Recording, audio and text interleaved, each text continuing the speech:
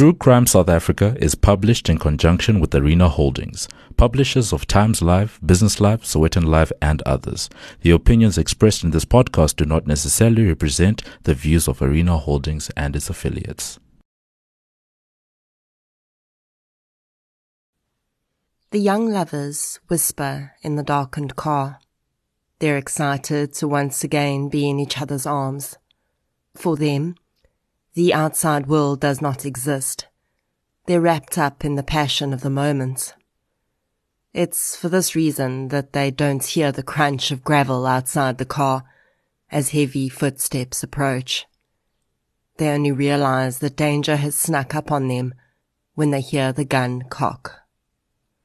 Then, a hail of gunfire obliterates the sanctity of their solitude. This is True Crime South Africa. I'm Nicole Engelbrecht, and you're listening to episode 61, The Serial Crimes of David Mbengwa.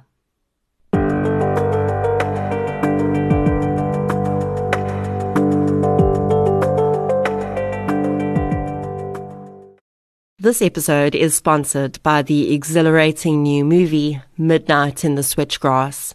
And let me tell you, true crime fans, this movie is for you. Two FBI agents cross paths with Crawford, a Florida cop who's investigating a string of murders that appear to be related. When an undercover sting goes horribly wrong, Crawford soon finds himself in a twisted game of cat and mouse with the killer. The movie stars Emile Hirsch, Megan Fox, Bruce Willis, and Colson Baker, also known as Machine Gun Kelly, and it looks seriously good. True crime fans will be pleased to hear that the movie is inspired by the real-life crimes of serial killer Robert Benjamin Rhodes, who's believed to have killed more than 50 women at truck stops across America. The movie is being released on the 29th of October, and I have 3 sets of double tickets to give away to 3 lucky True Crime South Africa listeners. All you have to do is be sure to follow True Crime South Africa on one of our 3 social media platforms, Facebook, Twitter, or Instagram, and look out for the post which will enable you to enter the draw. I know what I'm doing on the 29th of October, so make sure you either book your tickets for the release of Midnight in the Switchgrass or enter our giveaway today. Before we get into today's episode, I'd like to thank our new Patreon supporters. A huge thank you goes out to Mariska, Antoinette Brigaglio, Hannah Bolton, Yolandi Heppel, Luke Kotza, Leonie Eibach, Christoph van der Linde, Ivanka Visser, Tina Santhia, and Christine Pillay for your support on Patreon, as well as Christo Roth for your support on PayPal. Thank you so much, everyone. Your support really does make a huge difference. If you'd like to support the show on Patreon or PayPal, I'll leave a link in the show notes. There are now additional ways that you can support the show, with 2 online businesses providing 10% discounts when you use the code TCSA10. You can get your health and beauty needs at King Online, and you can get all your printing requirements designed, printed, and delivered by PrintCrowd. You can also help to support me as an individual creator by checking out the companion podcast I created with Showmax for the Devilsdorp documentary, or by purchasing the Krugersdorp Cult Killings audiobook on Audible, Google Play Books, or Apple Books. As always, any form of support is greatly appreciated, and it doesn't have to be financial. Sharing of episodes, inviting your friends and family to listen, and interacting on social media all go a long way to keeping the show growing and improving. You can also leave a review on the podcast app you use to listen. If your podcast platform does not have that option, a Google or Facebook review is equally helpful. Today's episode focuses on a serial murderer, and the more I cover serial crimes, the more I start to realize that they very seldom fit the criteria that popular culture would have us believe they should. In so many other episodes where I've discussed serial murderers, and their actions haven't quite conformed to what we've come to expect, I've expressed surprise. But in researching this episode, I began to understand that, really, although some standard patterns might fit, you can never expect crimes committed by one human being to fit the pattern of another. Just as personalities, lifestyles, and histories differ, so do serial crimes. The perpetrator in today's episode is quite different from what one might expect in many ways. His manner of killing remained pretty much consistent, but his geographic location changed, and his victimology changed too. In researching this episode, I used several online resources, as well as the book Strangers on the Streets by Miki Pistorius.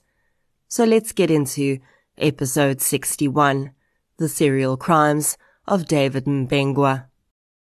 The following episode may contain sensitive material, including descriptions of violence, sexual assault, or graphic descriptions of injuries to victims. If you feel you may be triggered by such material, please consider this before accessing our content. To access trauma counseling or services, please see the helpline information on our show notes. David Ndivaleni Mbengwa was born on the 10th of October 1966 in Thohoyandou, shortly before that town's incorporation. At the time of David's birth, Thohoyandou formed part of the Republic of Venda, which was a homeland for the Venda people of southern Africa.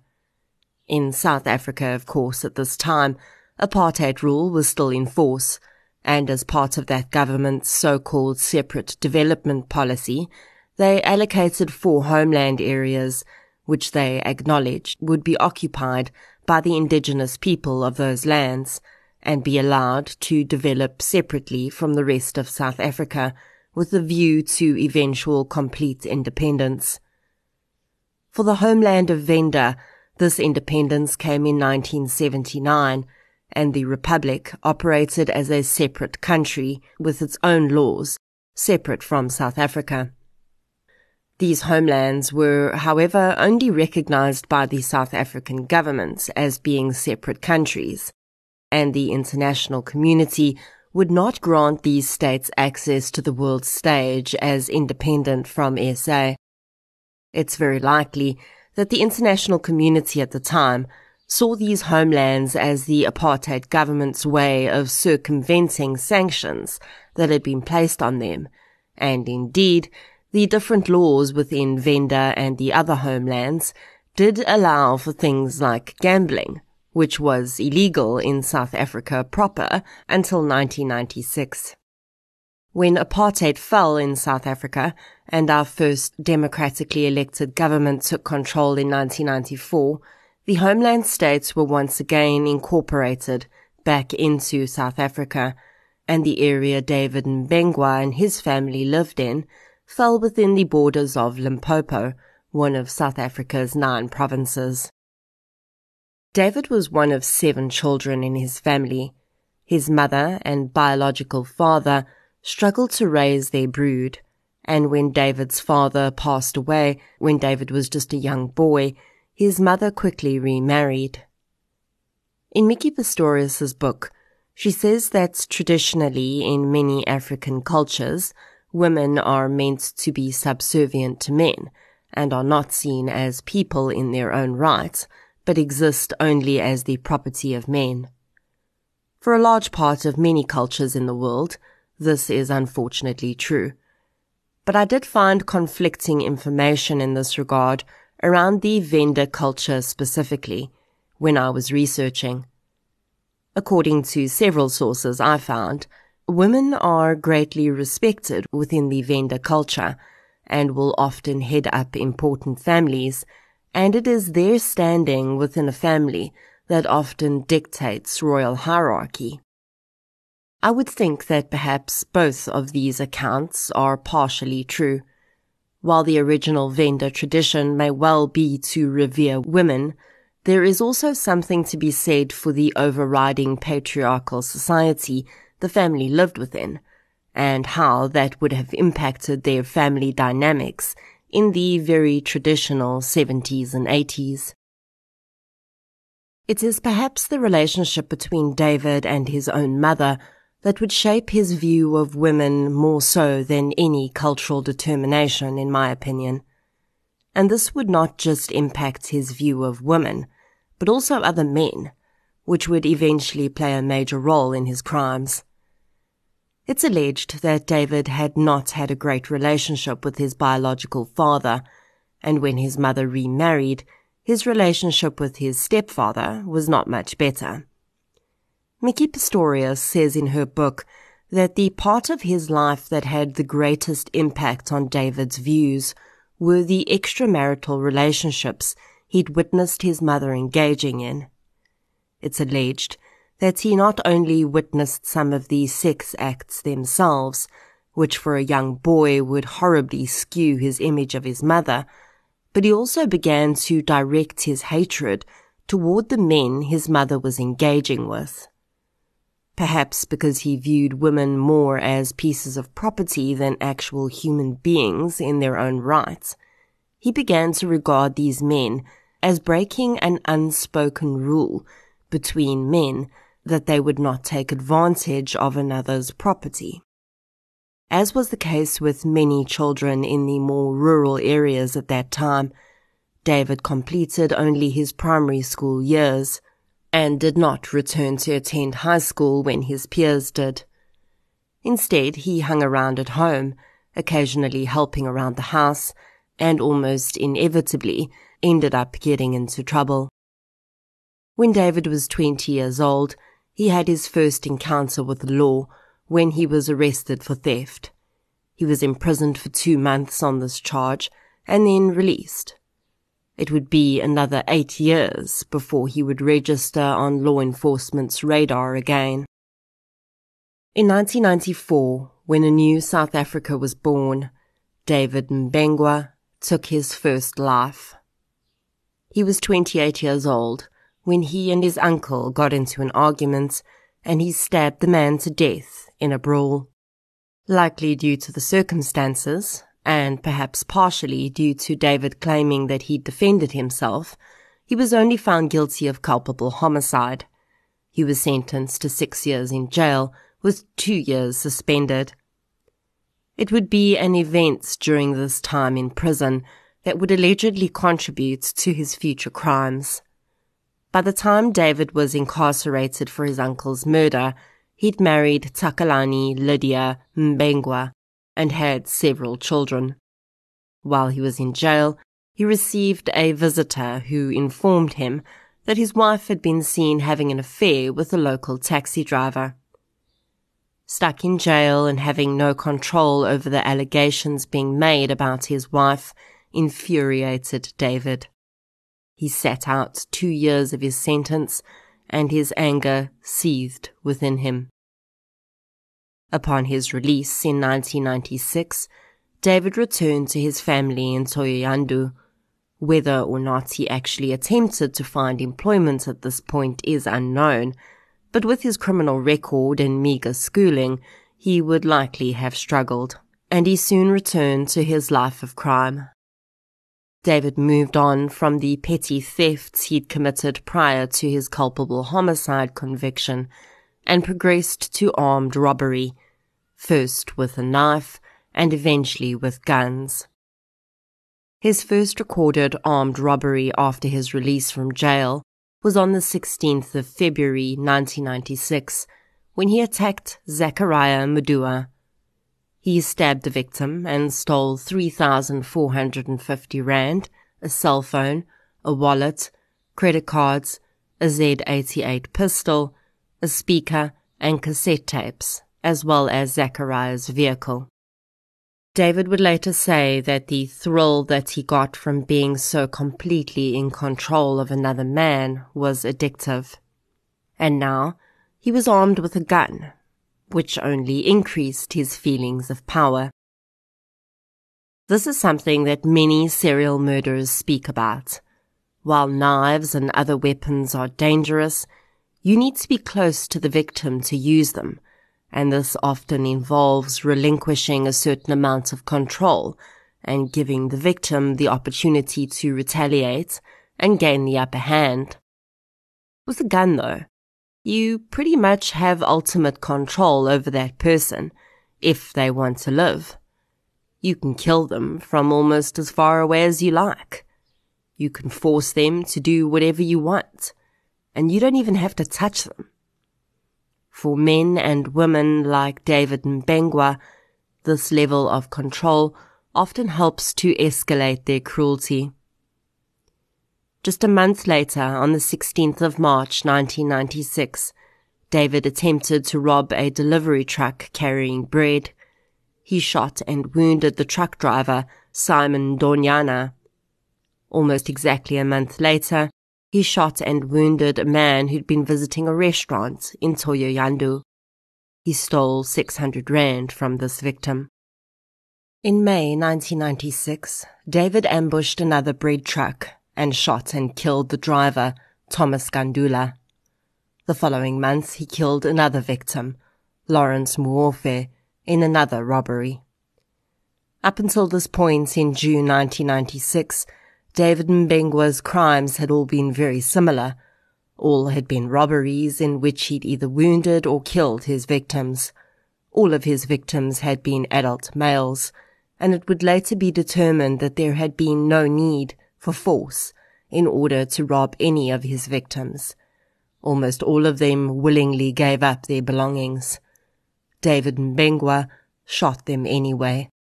Clearly, the murders were the point, and taking their belongings was an afterthought, and David's idea of a bonus.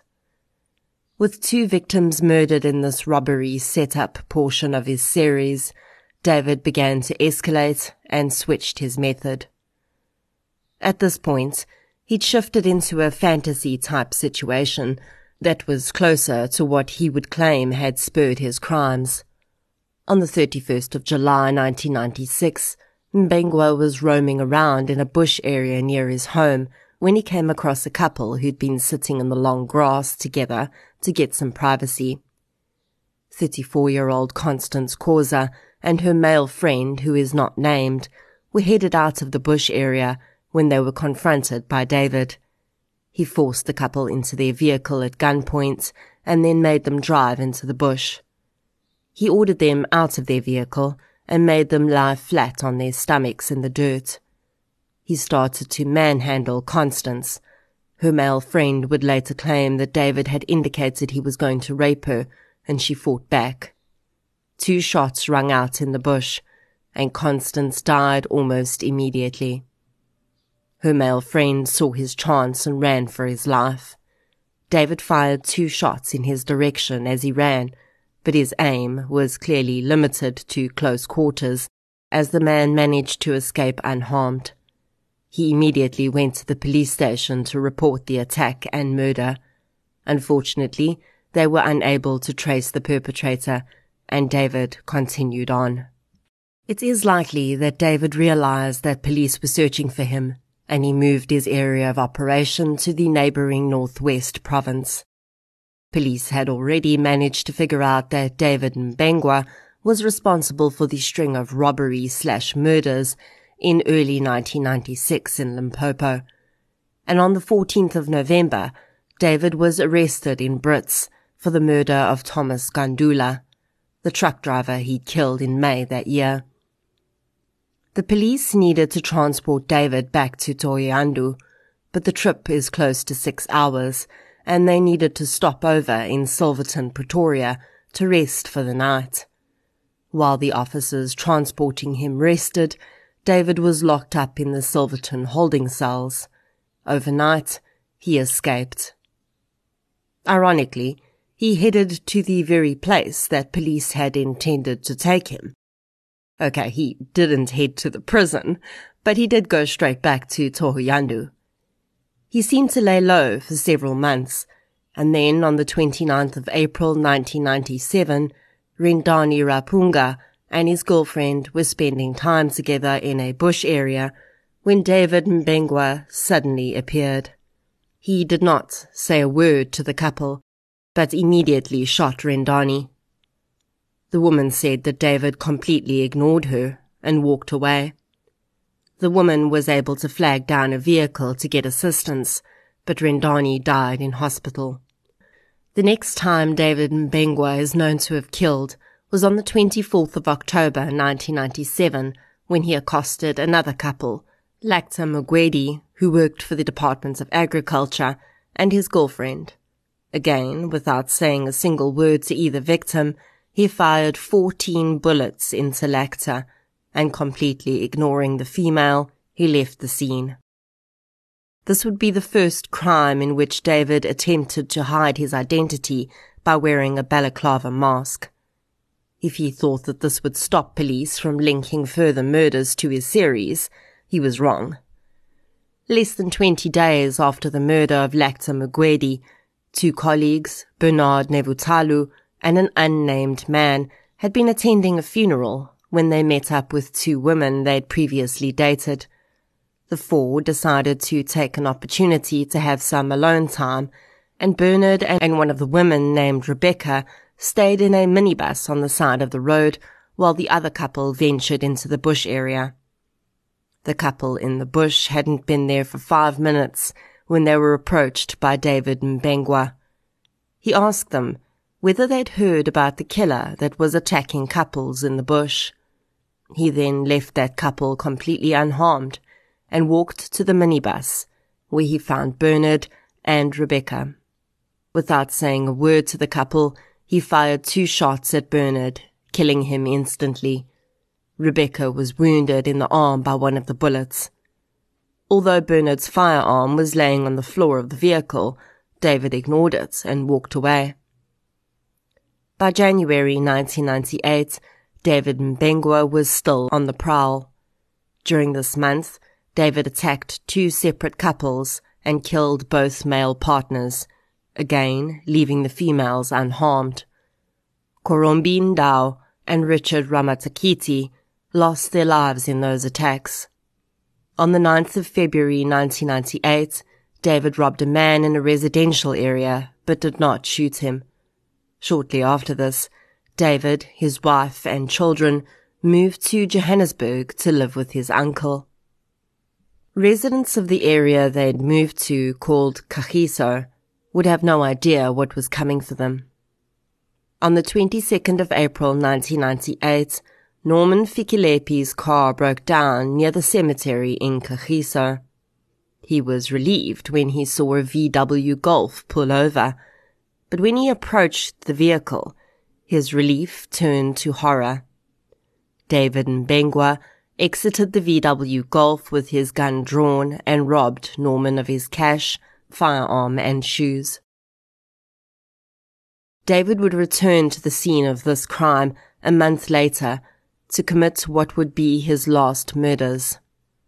On the 27th of May 1998, a local murder and robbery detective, Johannes Makwane, pulled over near Kagiso Cemetery with his girlfriend, Doris Robote.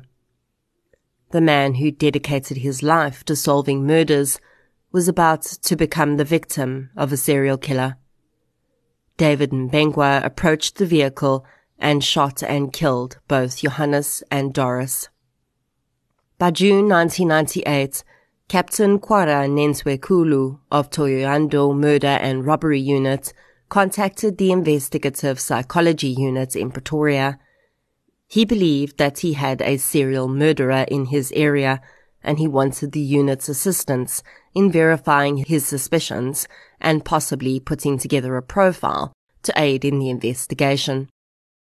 The unit tasked the most seasoned officer in the area, Superintendent Tolly Vliegtenberg of Bosveld Murder and Robbery, with assisting in the investigation. A task team was established by Vliegtenberg, and on the 7th of June 1998, the task team assembled in Thohoyandou. Elmarie Myberg from the IPU would be involved in the task team. In the first few hours of the investigation, David Mbengwa's name was already mentioned. When the sites of many of the murders were plotted on a map, it was discovered that David lived close to many of the scenes. The team went to the last address they had for the Mbengwa family and found it abandoned. Many items belonging to David were still there though, including discarded pornography, documents detailing the traditional role of women, books on religion and legal aid, and a Venda Bible. The ideas behind the items found matched ideals and values that the investigative psychology unit's profile said would be present in the killer. Vrychtenberg was certain that they were on the trail of the killer. 2 days later, the task team visited Mbengwa's mother. The woman shared details of her son's childhood and told police about her own infidelities. She then told Vrychtenberg that David and his family had moved to Kagiso to live with a relative. She did not know the address that David was living at, but she gave them the workplace of the relative he'd moved there to live with.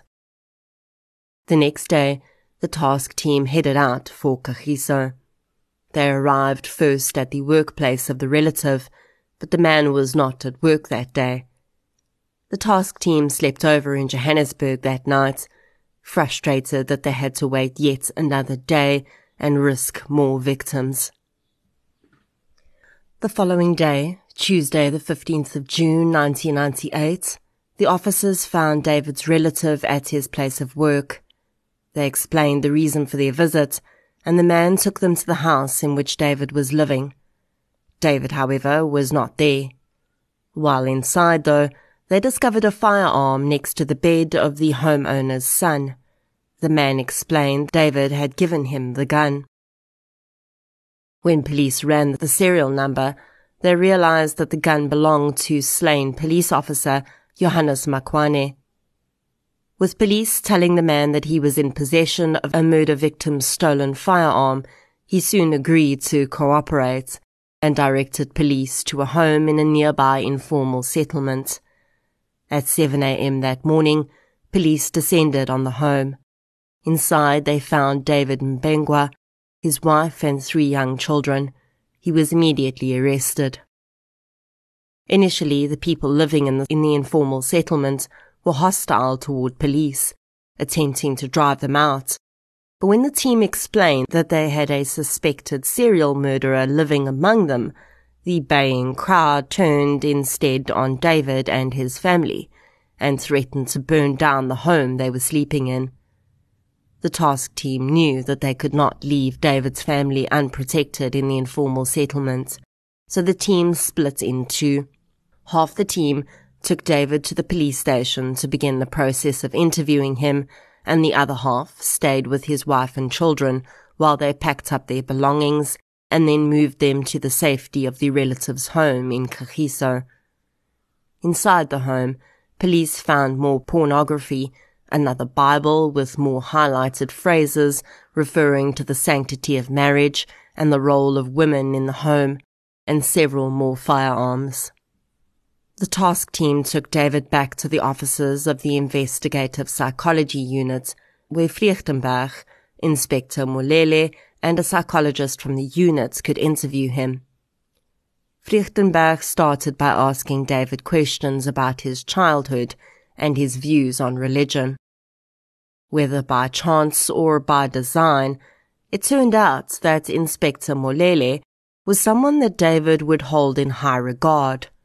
Molele was a prince in the Venda line of royalty, and as such, David felt the need to be compliant in his presence. This dynamic seemed to work in the team's favor when David quietly asked if he could ask a question. He wanted to know whether one could legally shoot at someone if they'd pointed a firearm at you. It would emerge that, according to David, when he approached Officer Johannes Makwane and his girlfriend in the vehicle that day, despite being distracted, Johannes's instincts had kicked in, and he had pulled his firearm on David, likely hoping to scare him off. David, though, had been unperturbed, and before Johannes could get a shot off, he'd killed both him and Doris. After admitting to shooting Johannes and Doris, the floodgates opened, and with the aid of some well-placed assurances from the psychologist and in the presence of the Venda prince, Molele, David provided a full confession. The entire interview process lasted just an hour and a half.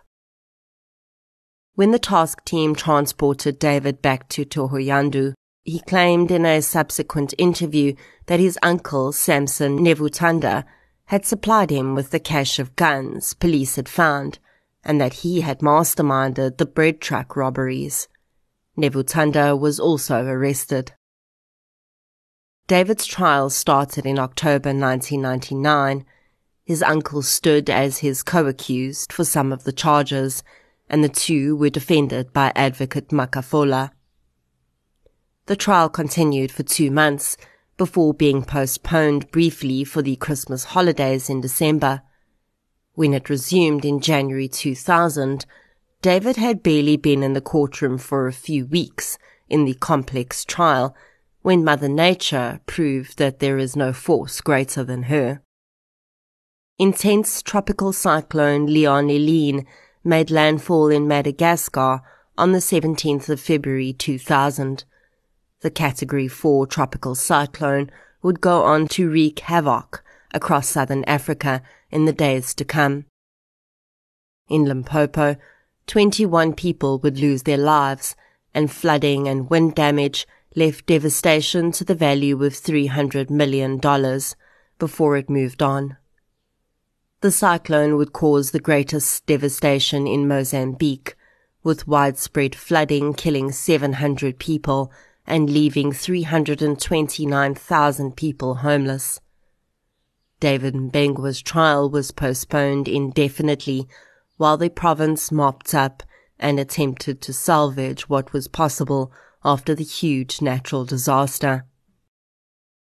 Eventually, in July 2001, David Mbengwa was found guilty of 7 counts of murder and various other charges including robbery and assault. His uncle was found not guilty of his alleged involvement in the bread truck crimes. David was sentenced to 7 life sentences, plus 46 years.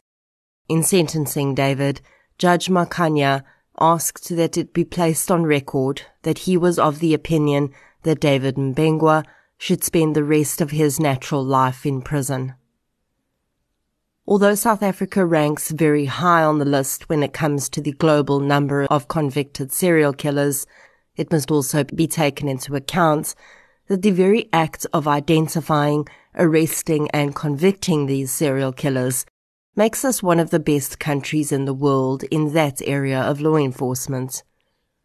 Although David Mbengwa had been active since 1996, his identifiable series of crimes started quite a bit later. It is highly unlikely that anyone would have initially linked the robbery-type murders to the couple killings, unless some significant physical evidence had been present on the scenes. The modus operandi was just far too different for anyone to believe that the same individual would be responsible. From the point of the series having been identified by the local detective, it took just 8 days for a task team to identify the correct suspect and arrest him. Some sources claim that David Mbengwa had been following what he deemed to be a divine mission when he attacked couples in the latter part of his series, and while his religious beliefs and his traditional patriarchal upbringing may very likely have contributed to his crimes, his early robbery-type crimes seem to indicate that he was not driven by such ideals at all. Rather, Mbengwa seemed to have very simply enjoyed the power he had over other men when he killed them. This makes him quite different from many other serial killers, in my opinion. Most often, when we see serial offenders with issues around their mothers, they'll focus on female victims, and especially considering the fact that David had been exposed to sex at such an early age, it's surprising to me that rape did not form part of his fantasy. Of course, we must keep in mind that just because a sex act is not performed does not mean that the serial offender did not draw some form of sexual gratification from the crimes. Sometimes, control is all it takes. It is certainly not uncommon for serial killers across the world to target couples. The still unidentified so-called Zodiac killer, who was active in the 60s and 70s in the US, targeted couples too, but he killed both the males and the females. This killer also used a gun in his crimes.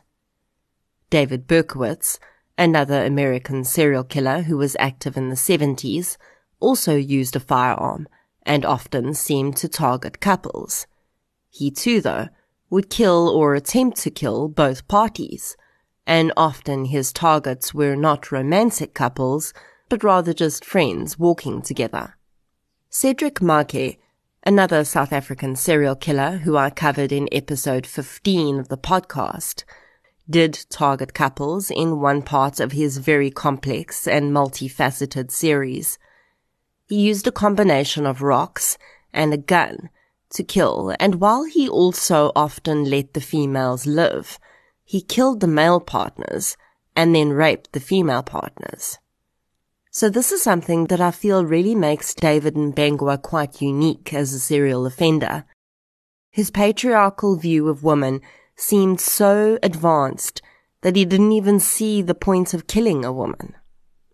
Although he did seem to have a keen interest in pornography, there was only one occasion on which he indicated an intention to rape, but he never did. Although David made very little effort to avoid detection, he did seem to be smart enough to know that if he changed up his modus operandi, he would prevent early detection. As interesting as it is to delve into the psychology of these serial offenders and dissect their motives and actions, the most important thing for us to remember is that David Mbengwa took the lives of at least 9 people. He may have only been found guilty of 7, but there is enough evidence to strongly indicate the other 2. He also attempted to kill countless more victims, leaving those people with physical and emotional scars for the rest of their lives. As I say every time I cover serial murder cases, it pains me that so little information is available about the victims in these cases. Every single one of those people were just ordinary human beings going about their lives, doing their jobs or spending time with someone they liked or loved, when David Mbengwa decided that they would become the target of his skewed thinking. For David, it was not enough to steal their belongings, their sense of safety and their dignity. He had to wield the ultimate power over them and also steal their lives. The ripple effect of what David did to the community he'd grown up in must have been immeasurable.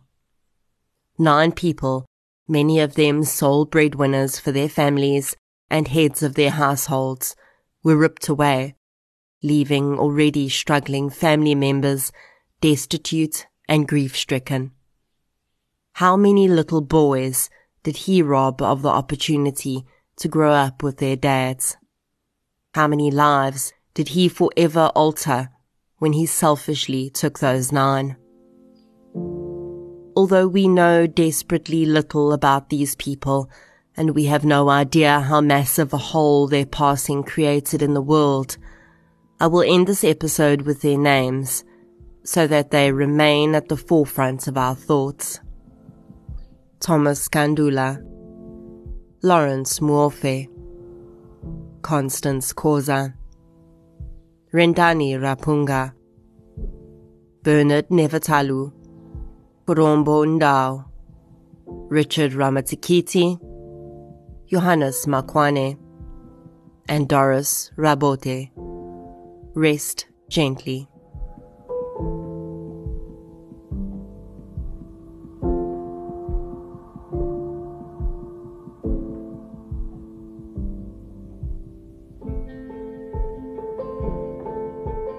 Thank you for listening to episode 61. The Serial Crimes of David Mbengwa. If you enjoyed this episode, please be sure to subscribe to the show on the app you're using to listen right now. You can also follow us on social media. We're on Facebook, Twitter, and Instagram. I'll be back next Friday with a Spotlight minisode. Until then, thank you for your support, and I'll chat to you soon.